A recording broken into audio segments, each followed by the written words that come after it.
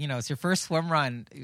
I can see why you kind of would forget that you're tethered to someone. Yeah, I mean, being tied to someone else is not totally second nature for everyone as it is to us. So I can see how that would happen.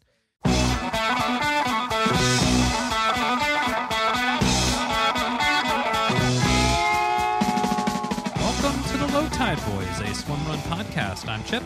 And I'm Chris, and this is episode 111 of the show. Yeah, so still Partners Month, so we thought it'd be interesting to kind of go back in the Wayback Machine. So way back in episode 4, we released our Swim Run 101 Partners episode, and we thought it'd be interesting to listen to it again. Chipper and I literally just listened to this episode on 1.5 speeds, which was pretty comical. It's like, why are you so mad, Chipper? And we're like, well, let's listen to it. And then we thought we would do a redux of that episode and add anything that we would change or subtract or new categories or whatever based on, since we're way more experienced 2 years later, dare I say wiser and older. We've basically been picking people's brains for this whole time. Yeah, and episode 4, still a really solid episode. I was pleasantly surprised by how, looking back on the show, that was pretty good. Yeah. I gotta say, we should pat ourselves on the back for that one. Yeah, I mean, I think it was. I think we did a solid effort on our best thinking around partners, and I would agree with 99% of what we said in that episode. Yeah, so we're going to give a brief little summary about what we talked about in that initial episode, and then kind of now build off of that, like what Chris said. What would we change about it? But we still recommend, if you're new to the sport of swim run and you're, how the hell, what's the deal with the partner situation? I don't even get any of this. Go all the way back to episode 4, and we'll link it in the show notes here. And that's a great one to listen to. It's about 22 minutes, 25 minutes or something, and it covers a lot of it. So here's kind of the main points that we distilled down out of the episode there. Most of it was your considerations on how to select a swim run partner. Chris and I are not naive to think that we're lucky enough to literally be neighbors, be able to train and race along within close enough to the same paces, have very similar goals. Like, we're in a really great situation, and we know not everybody is in that situation. So here's a couple considerations that we would have for selecting a swim run partner. Again, this is sort of rehashing episode 4, but here's the crib notes on it. Overall endurance and fitness ability. Makes sense there. Like, can you go for 3 hours for an experience event, or are you looking to do something maybe 5, 6, 7, 8 hours like a World Series type of event? Are your swim and running paces similar? Now, I wouldn't say you have to be so concerned about, is Chris running exactly the same pace as me? Or do you swim at exactly the same pace? I would say it's pretty common to have some discrepancies in both of those categories. Oh yeah, for sure. I think, I agree. I think like episode 4, we do a pretty good job kind of breaking this down. But yeah, I mean, these are just important things to consider. What are your goals? What's your fitness level? What are you trying to get out of this thing? Qualify for Worlds. I mean, that's something that should be really important when you're trying to figure out whether you're a good match. And yeah, I think we'll talk about things we would add to this list. But I think in general, that section I thought was pretty solid, man. Yeah, and I think our biggest thing there is you want someone that's ready for adventure, because that's what you're going to get with swim run. Yeah, nothing is going to go really as planned. Unless you have some sort of crazy, amazing day. Just be ready for adjusting things, adjusting expectations, overcoming adversity, having really low moments, having your partner pull you out of those, and then you do the same, 2 miles down the road, whatever. That's how it's going to be. So we think that episode stood the test of time, but as Chris mentioned, we have gotten wise over the last 24 plus months. So we're going to talk a little bit about what we would add or change to our, I guess, advice on partners. I think one thing for me that now that I'm older and wiser in the sport of swim run is sort of the use of the tether. Yeah. I think our relationship with the tether has definitely evolved. I think, but I think we should mention it here because it has an implication. Like maybe your partner just doesn't want to do the tether, isn't willing to go there or whatever. So again, these are just things where I don't think it's a huge deal, but knowing what we know now, like the tether turns out to be a really important part of our partnership. Exactly. And at the time when we recorded that episode back in January of 2020, we hadn't unlocked the swim run flow. We heard about it, but it was only in passing and hearsay. It wasn't until later that year when we first had a real strong experience with a tether. Essentially just staying tethered staying tethered the whole time that we really kind of unlocked the swim run flow, and that was at Swim Run Odyssey Austin. Yep. And like Chris said, yeah, it is a bit of kit that you're wearing, a 3-meter kind of bungee cord for the lack of a better thing, that you're tied together with your partner. But we have entire episodes about that. All that's in the show notes as well. But the quick hits of it is you're able to get real time feedback on how your partner is performing. So if you're leading or you can feel, it's getting tighter, there's slack in it, so we can pick up the slack. It helps stay close and connected on swims for a safety aspect. So train with the tether as much as you can with your partner. It will make your swim run experience that much better. Yeah, I think another one, Chipper, that you and I were talking about was just transitions, and not that you should practice transitions, which I think that's pretty obvious, but more the idea of like, hey, if you're selecting partners, you should pick people. I guess it kind of goes back to goals and stuff in a way where it's like, hey, are we going to be dogging in and out of the water or not? Yeah, exactly. And kind of have a little bit of a plan too. Is if I'm leading most of the swims, so I'll probably be one of the first ones out. Or if there's a particular swim, for example, Austin, we know it kind of dog legs around one bit, and that's when Chris kind of slides in to bring us home hot.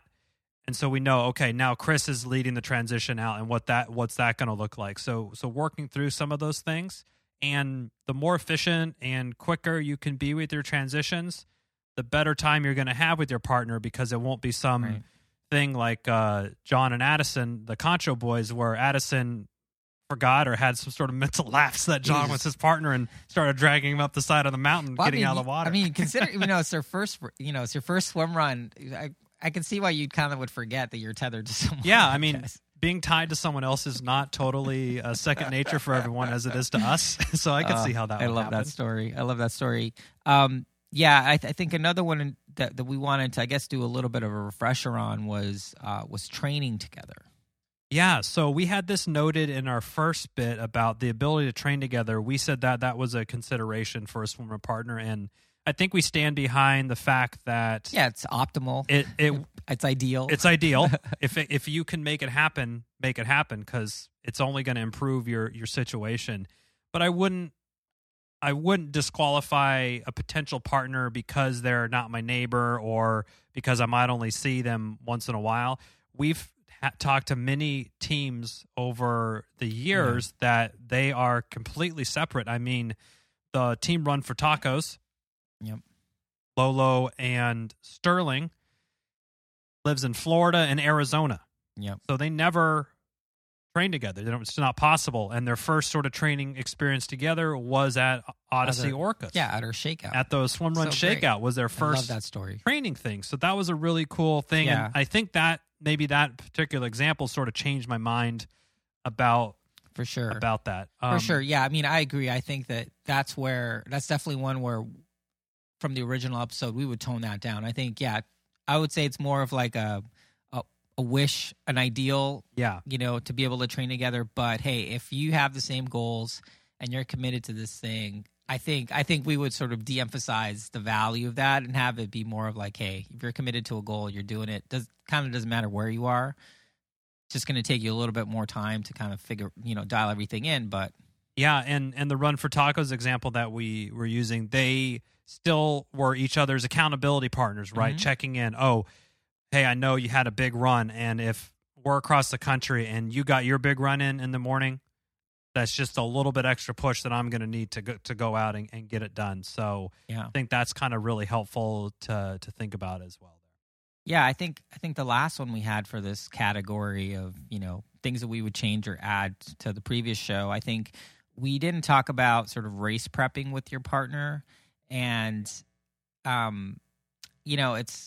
this is one where definitely like we're just way wiser now. Like we know how to prepare for races better. We've spoken to so many coaches and athletes and kind of just done what they've told us to do. Where, since episode 4, we've had these Swim Run 201 sort of quote unquote advanced topics in swim run. Yeah. And I think those are ones where we really sort of dove into sort of team, we have episode 52, which is Swim Run Flow, episode 60, team tactics, 71, heads up racing, 106, swim paddle, hieroglyphics, where these are to me like the ones where take it to the next level. Where like partners go to really, really cement themselves. Yes, and it's in the race prep. I don't know if that makes any sense. No, yeah, it's like a couples retreat. It's like your advanced swim run retreat as your partner. But those are 4 201 episodes that are really good, and we still remind ourselves of parts of each of those episodes before every race, whether it is for the hieroglyphics that we're actually physically writing it out, or we already know we're going to stay tethered to keep that kind of swim run flow going.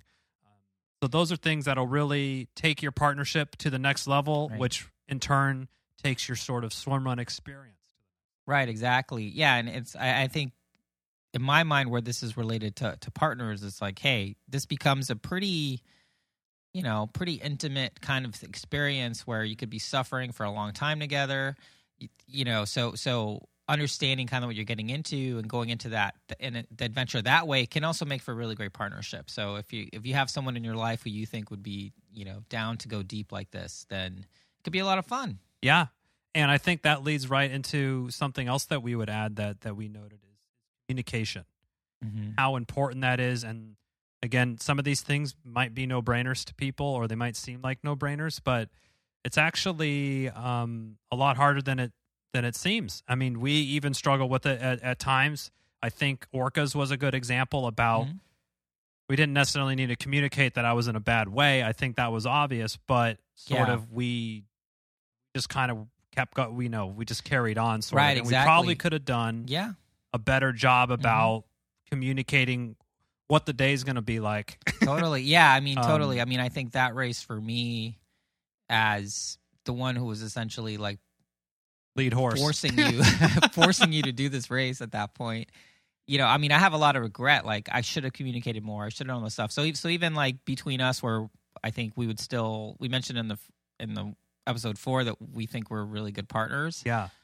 There's always room for growth. And I think, and I think it's something that you only have that growth once you go through it. Yeah, totally. There's certain things you're only going to learn from going through them. And on the same side of the coin, I probably could have said, hey, I need to hang out this aid station for a solid 45 minutes while I get myself right again before we carry on.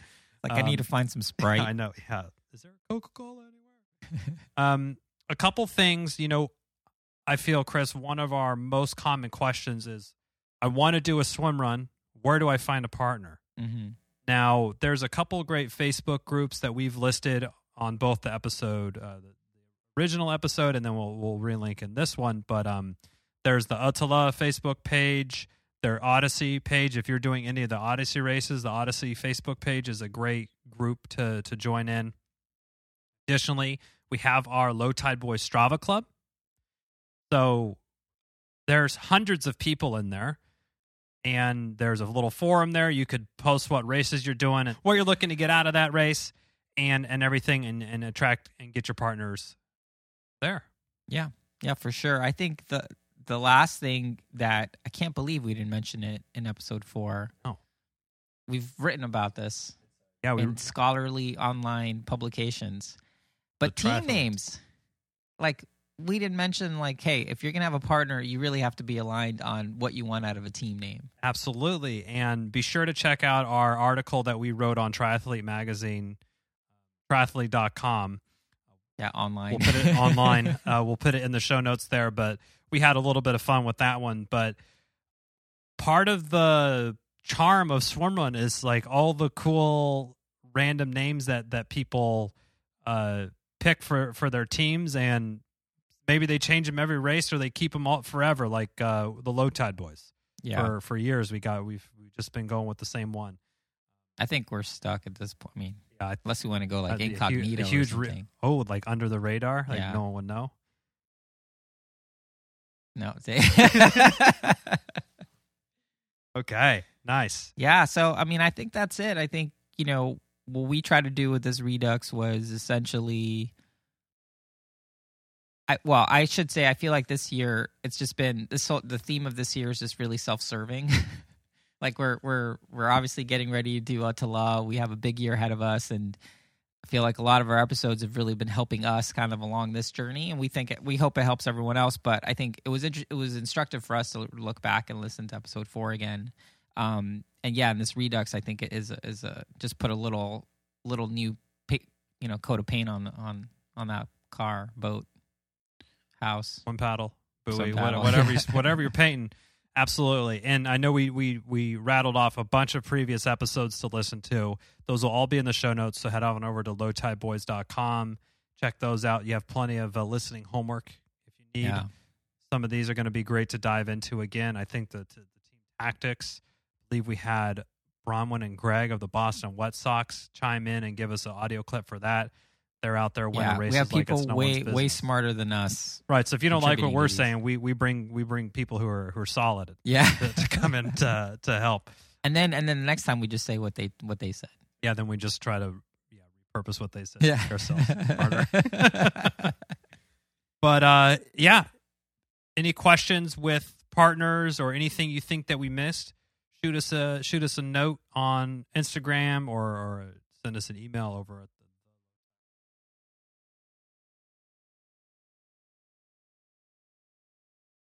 Yeah, we did it. Tether Untethered. Well, that's it for this week's episode. Thanks so much for listening to the show. Make sure to subscribe wherever you listen to podcasts and leave a review, since that's the best way to help other people discover the show and the sport of swim run. Sign up for a newsletter at lowtideboys.com. That's boys with a Z. And check out our meme page at the Low Tide Boys on Instagram. If you have any suggestions for the show or questions for us, send us a DM or an email at lowtideboys@gmail.com. We'd like to thank Riding Easy Records for our show music, and of course our wives for their support and tolerance of all our swim run activities, podcast, and other stuff. Yeah, other stuff. Way to keep it PG. Finally, you can support our efforts on Patreon. Until next time, get out there and go for a swim, Go for a run, then another swim, then another run, and then another swim. and then another run. And then just keep going until you're done. So you're done. Or maybe can't And then stop, won't stop. stop.